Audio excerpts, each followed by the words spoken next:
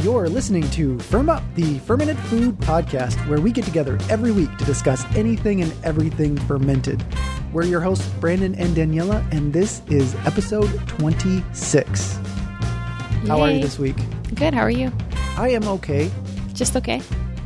You're not I'm great. You're not wonderful. You know, I am actually pretty good because we have it was a week full of different stuff happening fermentation related, or at least articles coming out, different things. So yeah, it was a good week.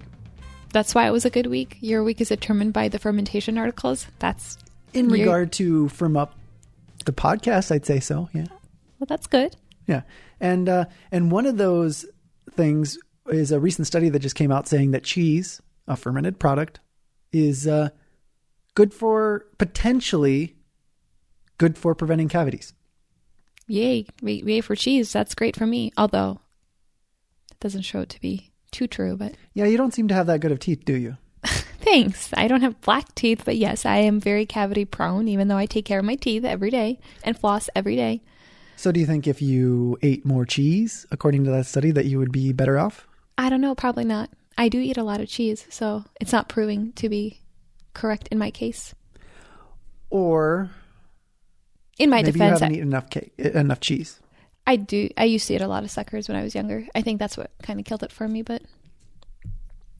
So it's just that everlasting, forever you're haunted by that history of being a child? Well, a teenager. Okay. Well, anyway, there was this study that was done that was recently published in General Dentistry in the May-June 2013 issue.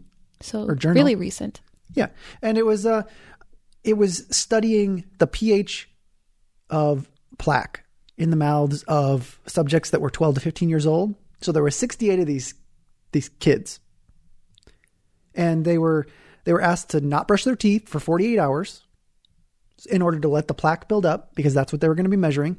And then they split them into different a control group and then other groups. And so there was 34 of the subjects had no tooth decay or missing or filled teeth. And then the other 34 had cavities or missing teeth and filings. And so then out of those, so there was already two separate groups of kids in that regard. And then they were split into the different groups, and they had randomly assigned them to one of four groups. They had the cheese group, those that ate cheese, those that ate milk, those that ate yogurt, and then those that had paraffin. They were the control group. Yes. What's that? Drank milk. You said ate milk. Yeah. Exactly. Okay. They put it in their mouth and swallowed. Subjects were allowed to chew and or swish their respective product for 3 minutes. And so that's according to the study, that's what it had in there. And the pH was then assessed at different time intervals, 10 minutes, 30 minutes, such and such. Does that make sense? Yes, it does. I'm following so far. Okay. Dry contacts. Dry contacts will make you look confused. Yes. I don't think cheese will do anything for that. Okay. But anyway, the results did show statistically significant change in the plaque pH after consuming different dairy products. So the main thing that was after 30 minutes, the plaque pH was higher in the cheese group. So cheese seemed to affect the pH of plaque to a much greater extent. And the conclusions they kind of had from that was that cheese and dairy products in general have anti-carcinogenic activity, and it's attributed to the chemical effects of casein, the milk protein, let me look at my notes here, calcium, phosphate, and phosphopeptides. Wow, you didn't have those memorized? Sorry. But those are the things that are supposedly having something to do with the pH balance. But that's dairy, right? Milk is dairy. Why not? Why did the study with milk individuals with cheese? The people that ate the cheese? Is that what you're referring to? Yeah, but you said that they also had individuals drinking milk, and their pH level was not nearly as high as the cheese. Well, yeah, so the other factors that are part of the cheese consumption are the diffusion of calcium and phosphorus into the plaque from the cheese was what was a part of it, along with the chewing. That was a new word I learned, was the celiagogue. Celiagogue. What does that mean? It's a producer of saliva. So the chewing action of chewing the cheese, it's the only one that was chewed in the study. The others were swallowed, swished, different things like that. But the cheese was chewed in that action, creating more saliva. And the fact that it contains significant amounts of tyramine, which could be used by the microorganisms, that microbiome of the mouth. And then that's what the microorganisms are actually the ones raising the pH value higher than the other dairy products. And also the peptides in cheese. But this was just a suggestion, correct? The study suggests that there's the study isn't suggesting anything. It's not stating, though, that cheese is going to prevent cavities. It's suggesting that there's a higher level of pH that would potentially prevent cavities. So it's not stating, let's go eat a whole bunch of cheese and it's going to make sure. No, I don't think any scientific article is really saying that. That's more the journalists that then will take it in a different direction, stating maybe more. But I would say that this one is showing that, and there have been other studies that have been done previously on milk and teeth and dairy products and teeth, but this is just another study that's looking like cheese may have the more effect on the pH level and on the microbiome of the mouth. But it's kind of interesting. Just don't eat sugar and you'd be fine, right? Well, I don't know enough about health to say anyways, but yes, that's the general thing, is like sugar is a cavity causer, and this is saying that the opposite of dairy is not a cavity causer. Those other ones are kind of more neutral. They don't change the pH too much in a drastic way, but the cheese does. So it was an interesting article. There some even more fascinating stuff, because it's about food specifically, and about pairing fermented foods with different, specifically in restaurant food. So, and this was the Boston Globe, I believe, is where this came from, but it's how fermentation is used at Number 9 Park, which is a restaurant in Boston, and they're starting actually a new series in this publication, and it's the new series on science and cooking. We will be exploring the biology of food and how it translates to high-end restaurant kitchens. I'm sorry. So what did you just say? There's going to be a new article written in Were you even listening? I was. It's just you kind of stumbled. So it's going to be a new... There's a new series of articles that are going to deal with science and cooking and exploring the biology of food. In this, is it a website or a magazine or both? The Boston... I don't have it right in front of me where it's from. It's a Boston Globe or something. I think it's from the newspaper article. I don't have the actual... I have the link, but it will be in the show notes. You'll find them at firmup.com/podcast/26. But it's a new series. This is the first one. So you'll find in the show notes the link to this article, which is about fermentation that is used at Number 9 Park. That's awesome. Restaurants and fermented foods it's pretty cool. Wish there were more. Well, and it's interesting because it's Scott Jones, who's the chef there at Number 9 Park. But then it's also, if you listen to many of these podcasts, also includes Ben Wolfe. So it's co-written by both of them.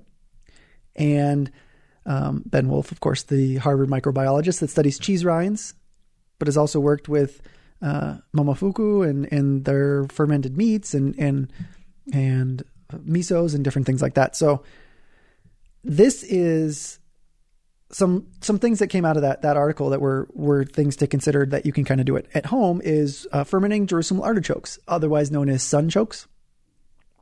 Something I did not know that was in this article is sometimes they are referred to as fartichoke. I like that term. Have you heard that before? No, not until I read that article. Yeah, it was, it's because they cause gas when eaten. And this goes back to the microbiome in the gut. And the bacteria, the good bacteria in the gut, certain things they are able to digest that we can't. And sometimes that digestion process, that metabolizing of the in this specific instance, the inulin in it is something that we can't digest, but the bacteria can. And then it creates gas buildup in our stomachs.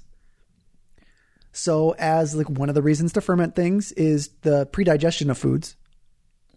So you don't fart as much? So you don't fart as much. Yes, you could say it that way. I mean, that's one thing. It makes things easier, more accessible for us sometimes to digest, but specifically with sunchokes, it's digesting the inulin. I put the comparison to, say, for yogurt, digesting of the lactose so that I can eat that, which I cannot digest lactose otherwise, but lactose gives me a little bit more than gas. Does it give you gas too? Or just yes. the bowel? Oh, extreme gas, but otherwise too. Yes, it's, you have to think everything. Of a creative way to call that one. Milka fart. Fart and milk. Moving on. But that was a good idea. I've never actually tried fermenting. Are you still trying to come up with things?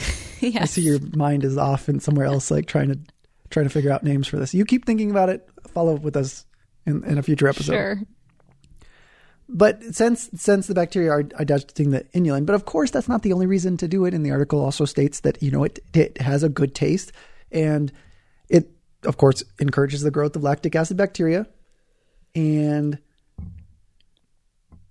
it makes for a sweet, salty, sour flavor, according to the article. And I like that mixture. It goes well with, yes, I mean, it's pretty much the fermentation taste of things. I think of sunchokes as being a little earthy too, so I wonder how that comes out in the fermentation process. I mean, that tuber taste. I can kind of imagine earthiness. Or maybe I just don't clean my sunchokes For your earthiness doesn't enough. You have a hard time comprehending how earthiness could No, play just into the description sweet didn't and have sour. it in it. So, I mean, maybe it's because I don't clean my sunchokes well enough. Maybe they're still kind of dirty, and that's where my earthiness taste is coming from. But in this article, they're just using a 5% brine at 55 to 65 degrees Fahrenheit and leaving it for 3 days. You can leave it for more, for a little bit stronger. I'd probably leave it for a few more. And then be like, oh, it's too much. No, I'd probably leave it for 5 at least. But why not try with 3? I would try it with 3. You but would, I'm just okay. saying, I feel like you would just go directly 2 more days. I might forget about it. But until the 5th day. You love my sourdough bread that isn't like ridiculously sour. And you used to claim that you like really sourdough bread sour. That made no sense, but people get what I'm saying. Yes, but your sourdough is at least sour. It's not like a mild. It's milder. But not so mild.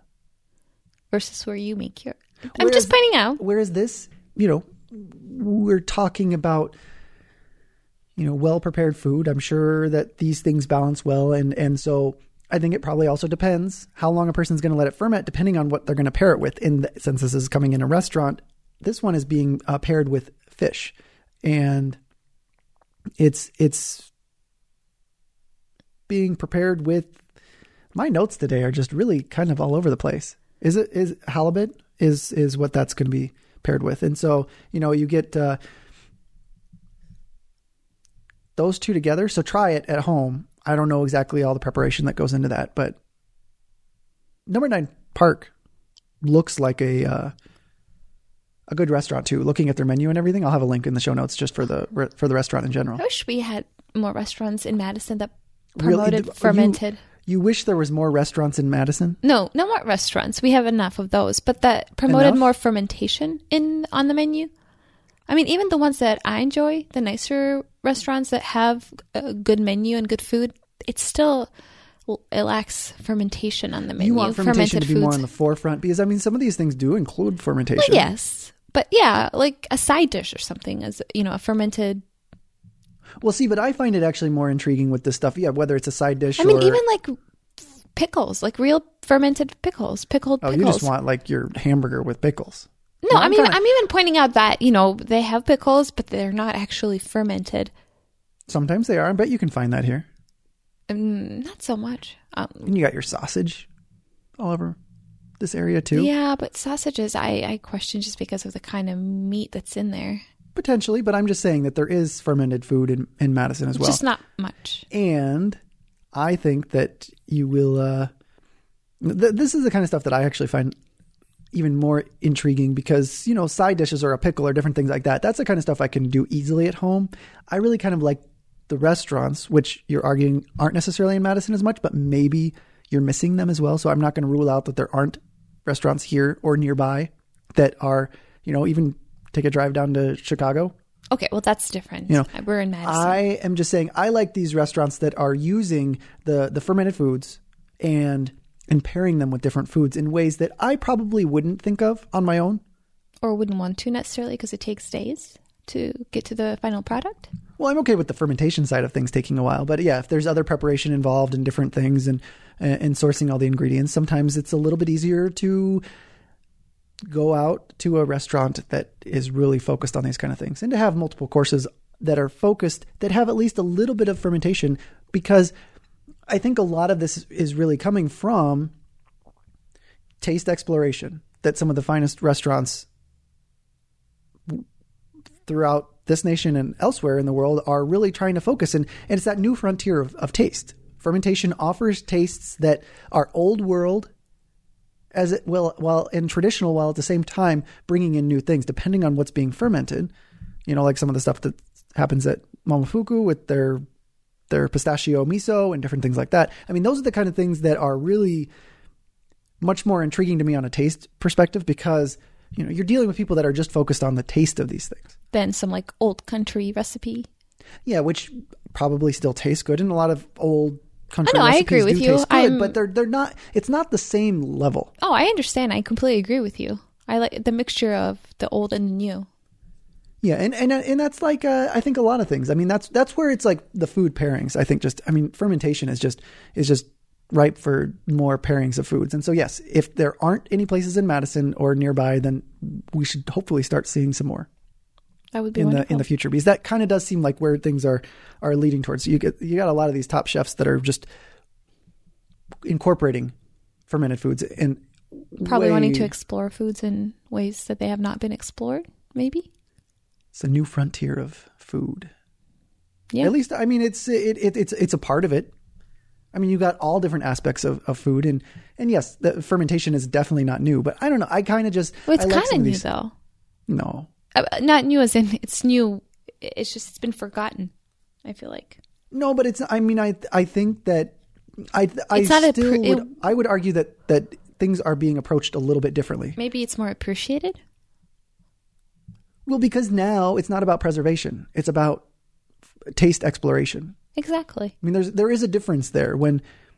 Not that there hasn't been exploration in wine and bread and cheese, but it's starting to go into a greater detail. I mean, you get some of that with like some of the traditions of kimchi and all of the Japanese pickles and otherwise. I mean, you get some of this, but I think and it could just feel new. Maybe it's not really as new. I mean, it's popular, like you're saying now. It's becoming much more popular. It's becoming more sought out. I think that's really kind of maybe the big difference is that there is the guests going into these restaurants are seeking this stuff out. True. I think that's probably part of my thought. Market awareness, I guess. Maybe if nothing else. As long as it doesn't become abused down the road, you know, I can see that happening too. Abusing. As in. It becomes like something pure and real, and then it becomes... Really? You're worried that the fermentation scene is going to sell out? Yeah. Really? Yes. It's sad, I know, but it just seems like sometimes something really good... You don't want fermentation to go mainstream, is that what you're saying? No, I don't mind if it goes mainstream as long as it doesn't... That? No. As long as it doesn't change it or destroy it, if that even is possible, but... You're worried that major corporations are going to start... opening up chains that are full of fermented foods. Would that really be a bad thing? No, that wouldn't be a bad thing as long as they weren't changing the way it was made, done, processed, fermented. That kind of stuff worries me. Like, are they going to start finding shortcuts or creating things in a lab that's going to potentially have the same amount of a count of bacteria in it, but it's not necessarily the full-on fermentation process? I mean, this is completely something I'm just making up in my head. But if it tastes just as good, what's the difference? Usually it seems like anytime we try to cut corners, for the most part, things haven't worked in our favor. And that's my worry. not saying it's going to happen or if it's even possible. That's just something that comes to my mind. It seems like anytime we try to do something quick. Fast food fermentation? Yeah, it just seems that doesn't work. I'm not concerned about the corruption of fermented foods. I mean, McDonald's, I think fermented. Anyway. I think canning kind of corrupted a lot of fermented foods in general too. I mean, just true. Canning did. Because it eventually, became something where it's like, well, we can just add the fermented vinegar. We can just add the vinegar at the end. And, it's like, sure, we have to deal with the fermented product, but not for the actual pickles. We can just boil some vinegar and put it on top of cucumbers and we've got pickles. Yep. But I don't think that ever ruined the amazing taste. If nothing else, it brings awareness. But how many people really have tried fermented pickles or cucumbers? I think that a lot of people aren't even aware that pickles with pickles. You mean, well, I think that's the thing. It's always going to kind of be that way. Kind of like sauerkraut. I mean, a lot of people know of. But sauerkraut is fermented, at least. You can't skip that process. Yeah, but no, and that's fine. Yes, that's true. But then my problem is with the way it's being sold in the stores. That's kind of like what I worry about is it's been marketed as a non-fermented food that a lot of people, not everyone, hopefully, but many people only know as Frank's. Is it Frank's? Sauerkraut. That's one brand. It's a dead kraut. So that's all. I was just pointing out. What does it really matter? I mean, if you're coming at it from a culinary aspect, does it really matter if it's alive or dead? But it's not even good. It doesn't even taste good. That's the whole point. Okay, so your argument is you don't like the large production of sauerkraut.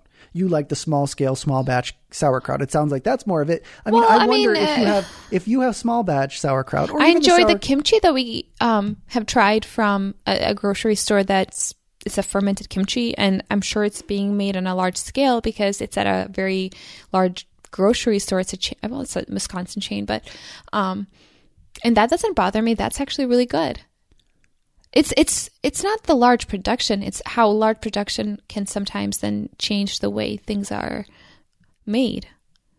The end product could be drastically different than originally what it would have been created as, if that makes sense.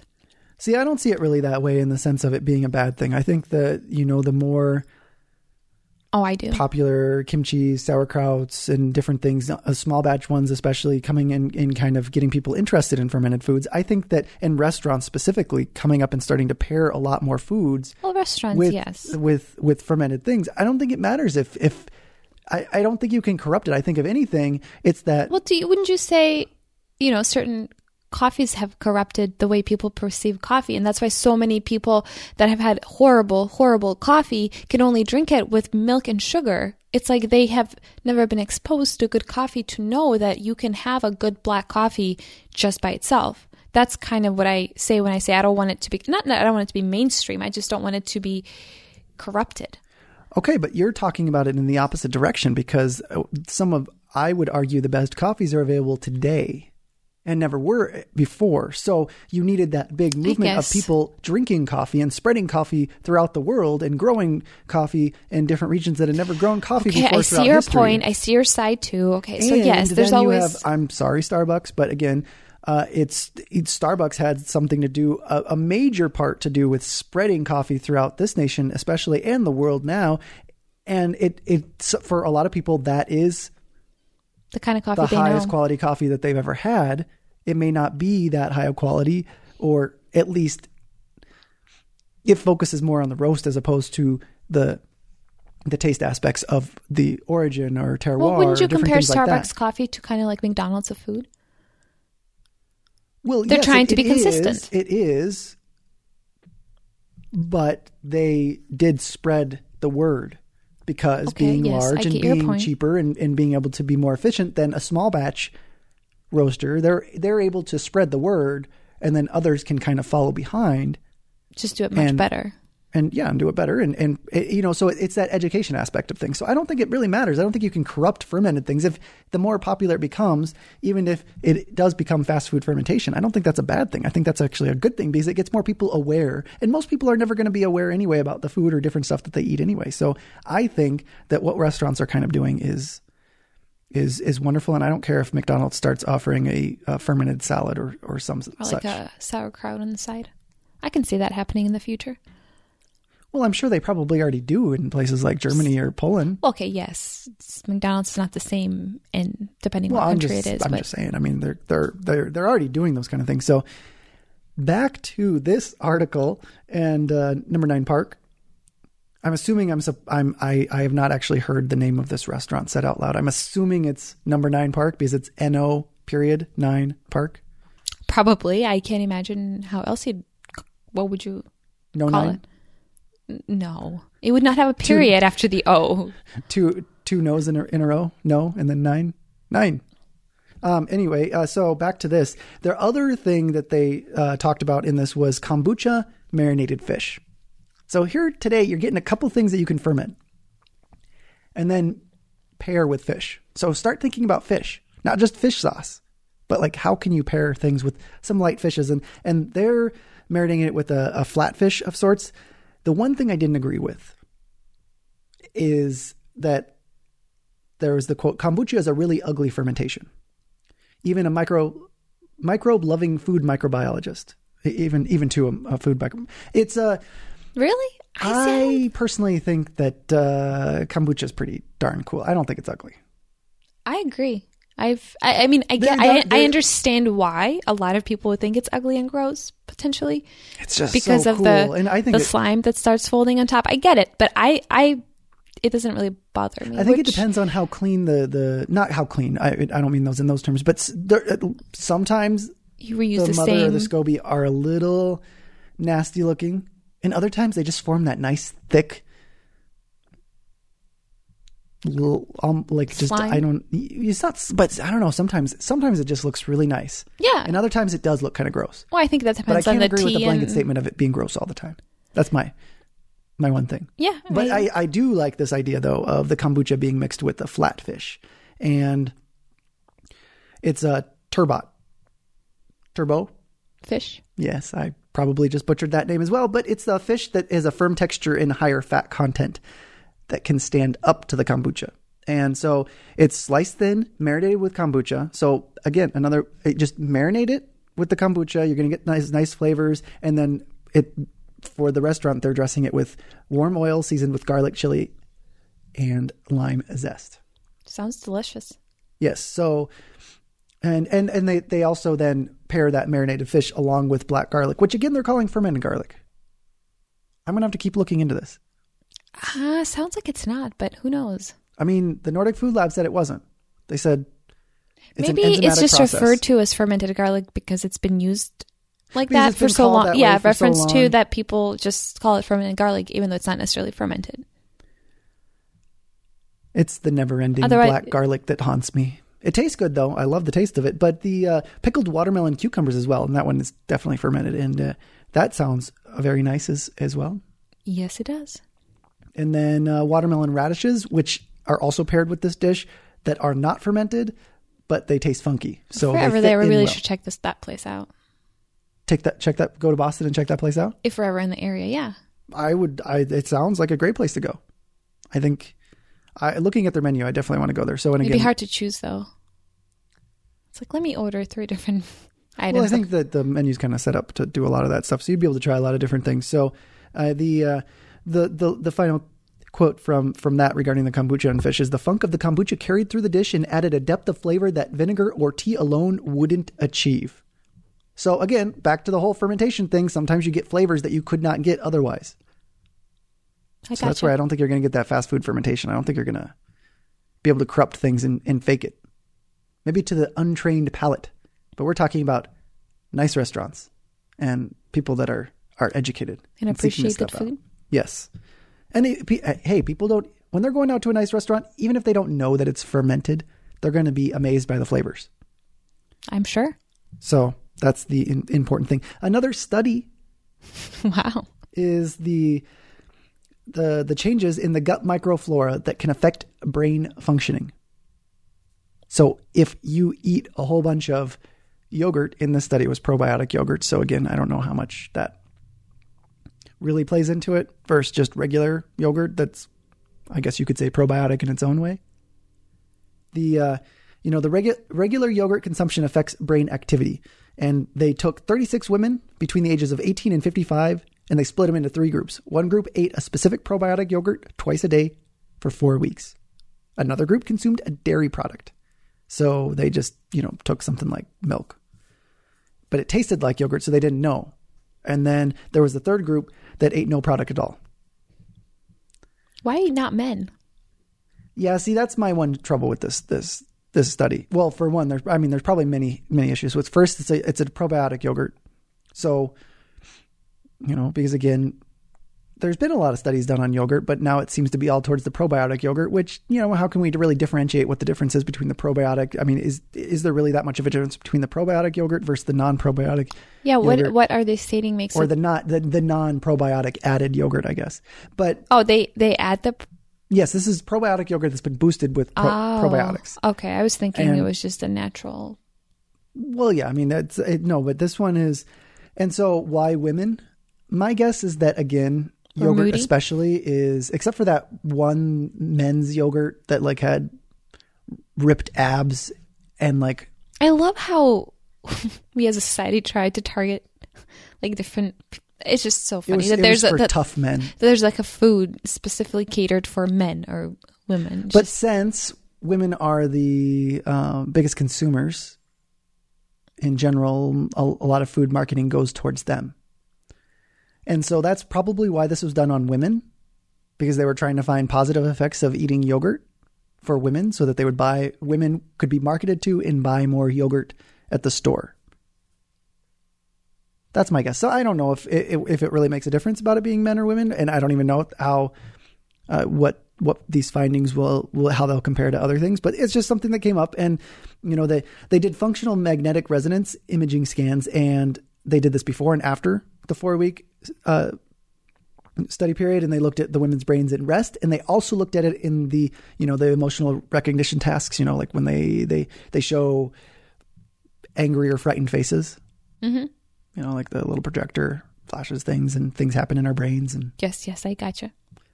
So they did find that the yogurt consuming people, women, that is, showed a decrease in activity in both the insula, which is the process that integrates internal body sensations, like those from the gut, and then the somatosensory cortex. And during the emotional reactivity test, it did the same. They had those same kind of things, and it had a decrease in the engagement of the widespread network in the brain that includes emotion, cognition, and sensory related areas. So it kind of just chilled them out. I don't know. It's kind of what it looked like to me. Chilled them out. Relaxed them. Made them not so reactionary. Not so. Well, I don't know. And so the women that didn't, the other 2 groups, they had increased activity in this network. So when they see frightened faces or when they're at rest, they had increased. So this is just, during the resting brain scan, the women that consumed the probiotic yogurt had extra lighting up in regions that were associated with cognition and in the prefrontal cortex. So a lot of stuff. There's the activity of the brain, summing it up, is different in these women that are eating the probiotic yogurt for 4 weeks and the women that were eating dairy or just nothing. But are we saying that that's necessarily better, or are we saying that that's better? Well, it seems that, less reactionary, maybe less. This is my non-scientific. But is that a good thing? I mean, is it good that our brain isn't as sensitive to these? Well, I think I'm extrapolating probably a little too far in this explanation, but looking at it in the sense of, I don't know, we don't really have to run away from tigers too much anymore. And, we don't need to necessarily have a heightened response when we're in traffic or different things like that. I mean, So you're saying it would potentially reduce anger? I don't know what those areas and regions of the brain are really about. I mean, the main thing I think only that we can take from this is that it does have a difference. What that difference makes a difference. Okay. They did say the researchers were surprised that the brain effects could be seen in many areas, including those involved in sensory processing and not merely those associated with emotion. Because at first they were really just going for emotion. They thought that this would affect emotion, chill some women out. But the question of whether repeated courses of antibiotics can affect the brain is kind of another bigger picture. So in the opposite way, again, we can't make any conclusions about this, but if probiotics can benefit the brain, are antibiotics harming the brain is kind of one of the questions that future studies could be focusing on. I would argue they probably do, but that's just my non-scientific Well, yeah, theory. and then the questions that are really important for that are antibiotics that are used a lot in neonatal intensive care units. Well, I feel like people are always given antibiotics for any issue they have. They go to the doctor and that's what they get. I feel like they're overprescribed. There's more studies that want to be done to study even at children or those newborns that are getting a lot of antibiotics in the neonatal care centers. Are those having long-term consequences on the brain? Not just on the gut, but on the brain as well. And you know how this is all interconnected. Yeah. And so this is just another one of those things where you are what you eat, and gut feelings. Those are the two terms that kind of come out as something to think about, because, you know, those kind of maybe do really come from somewhere. On a little bit less scientific of a note, there's a Welsh cheese makers that are fermenting their cheeses in caves. I don't think they're the only ones fermenting them in caves, but and definitely not throughout history the only ones that are fermenting them in caves. But they're taking one of their cheddar cheeses and putting it deep down in a cave, and they're arguing that they're getting more cavey tastes to things. I don't know. What is a cavey taste? Well, some of the things that with the high moisture, consistent temperatures, there's not as much moisture loss, so there's, you know, potentially differences to the taste. What they mean by cavey taste, I'm not exactly sure. Like, could you replicate a cave? Which, to a certain extent, is what modern cheese aging is doing, is replicating caves or other damp, cool temperatures. Maybe a cavey taste is like a consistent taste. I don't know, but this is they're doing it in the National Show Caves of Wales.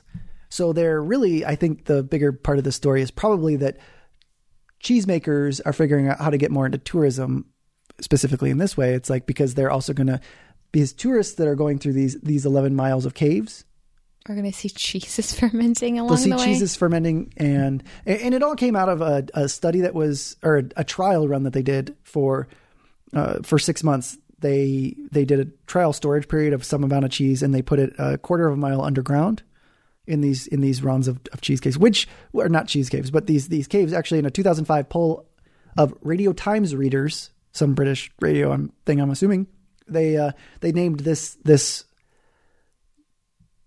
I can't even pronounce the name of these caves. I mean, I can't. I mean, I just don't know. Dan, you're Ogoff, but I don't know. It's just looks. I don't know.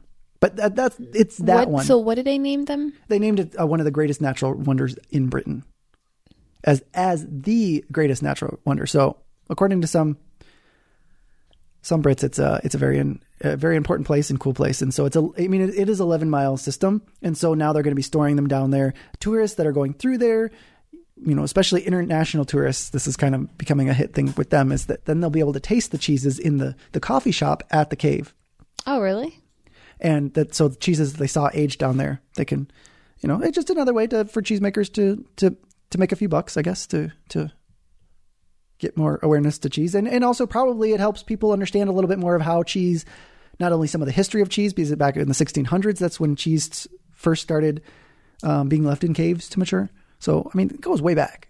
It's a part of history. And so I think, again, it goes back to that fermentation and cheese making education, and just people becoming more aware of, oh, cheese is aged this way or that way. And correct. And, I like that part. And especially the cave is, I think, a really good, because yes, you oftentimes refer to things like, I have an old refrigerator that, you know, it's kind of my cheese cave.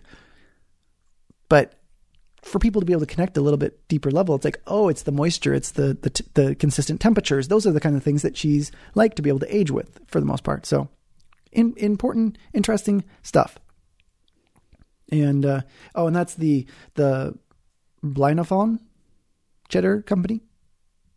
Again, probably mispronouncing that name. That's okay. I apologize. And I guess the one last thing that kind of caught my eye this week was in Ideas in Food. Again, if you don't follow Ideas in Food, it's probably a good idea to follow that blog. They got lots of good ideas in food. But this is they just did a short little post with the preserved lemon sausage. Sausage, yes. They're beginning that, so don't know how it's going to turn out. Don't know what it's going to be like, but it sounds very good. And it is, so just pretty much straight from the blog. They said they started with pork shoulder and belly. They seasoned the meat with 0.75% salt and a heavy dose of preserved lemons.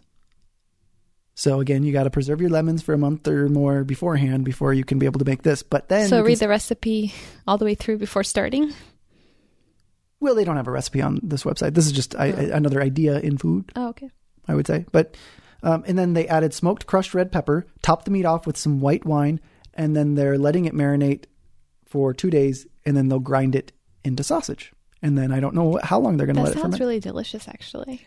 It sounds very delicious. And that's another reason why I would like to get into meat fermentation sometime soon.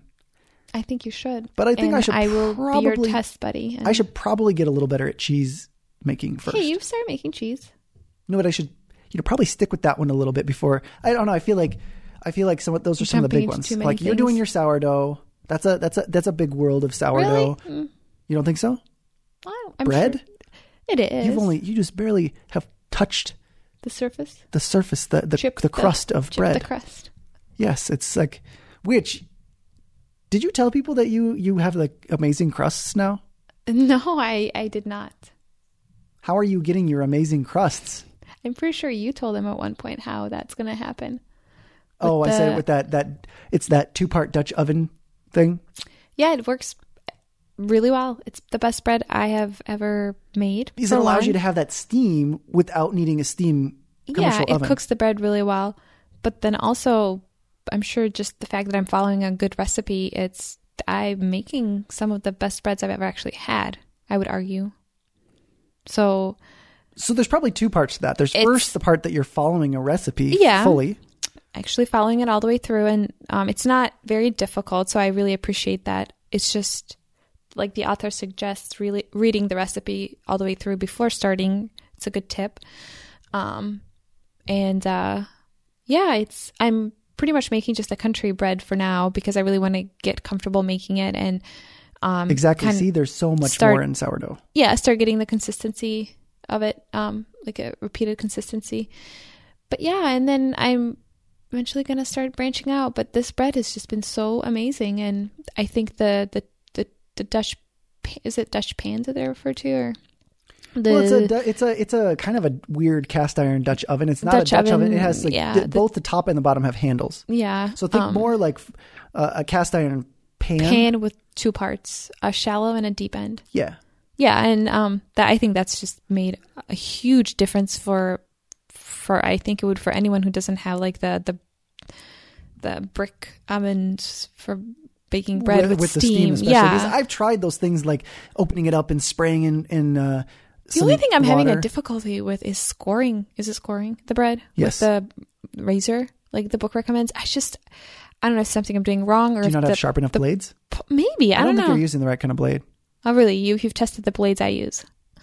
You're using a blade from an ancient shaver or something like that. I mean, it's a different kind of blade that's on a. I guess I don't understand blades. You need a blade that's stronger. Yours is pretty flimsy. Maybe I should then get new blades. But yeah, that's the only challenge I've had is really scoring the bread and cutting through without having the blade get stuck in the dough and not really be able to cut. But other than that, everything's been it's just been so good. Go to the hardware store, get some just straight up razors. But it's also just almost a downside to it because I find myself just eating bread with olive oil, salt, and pepper, and it's kind of sometimes it'll just be like my lunch and my dinner occasionally. I like to add a little bit of oregano into it too. It just pairs very nicely with that sour crust. Occasionally, yes, I think it's good, but you also like to add Parmesan sometimes, and I just don't like that.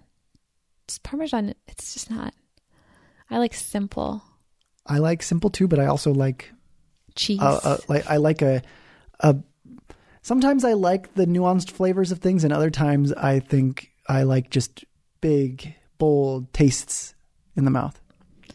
Yeah, but it's going really well. What is the name of that book that I'm using that you've mentioned before? The Tartine. Yeah, it's a really good book. I've looked at a couple, or actually more than a couple, probably 4 books, and that is by far my favorite one. Probably for simplicity reasons too, and the method that he uses. Actually, I can make good bread. It's not just we'll follow a recipe and then have a brick oven. Like you can make good bread, good tasting bread, but if the crust if it doesn't have that moisture at the beginning to let it stretch. Yeah. It just doesn't, it's not the same. Yeah, because otherwise the crust starts hardening or solidifying before it has the time to really stretch out. For anyone that appreciates bread making and bread in general, that's just one simple way of making good bread. Even if, I would argue even if one didn't follow a recipe fully and maybe the yeast isn't as at the right, you can't really go wrong with sourdough or like leaven, just because you could, if you like stronger, you could let it ferment longer. But I even think just even if someone makes mistakes in the bread making process, if they use the Dutch oven, it does make a difference. And if a person has a regular cast iron Dutch oven, it's possible to do. The idea behind this one with the handles is, for one, it's a little easier to manipulate since you have to preheat the cast iron Dutch oven. But with the handles and the way the shallow one you can put on the bottom and then put the deeper, it's like a deep upside down Dutch oven. So the idea is otherwise like trying to get the bread correctly into a deep pan, a lot more potential to burn or different things. I think that's a lot of the concept behind that. Oh, it's so good. It's great. Well, yeah. So you got your bread. I'm going to keep focusing on cheese for a little bit longer. And then next... You do make a good feta. I can make decent... Young cheeses? Yes, young cheeses. But when it comes to the aging ones, they just take a little bit longer. So I haven't figured out if I'm really that good at those. So, and then sausage is kind of that same kind of thing because I'd like to do some of the longer aged sausages. So that's going to become after that. So that will be a whole nother charade once that comes around. But until next week, hit us up on Twitter @FirmUp, on Facebook @FirmUp, or send us an email at podcast@firmup.com. Or a message on Facebook. That was kind of what I was talking about. I know. Or a message on Facebook, or as we've started to mention, we've always got the discuss comments available in the show notes at firmup.com/podcast/26. Until next time, firm up!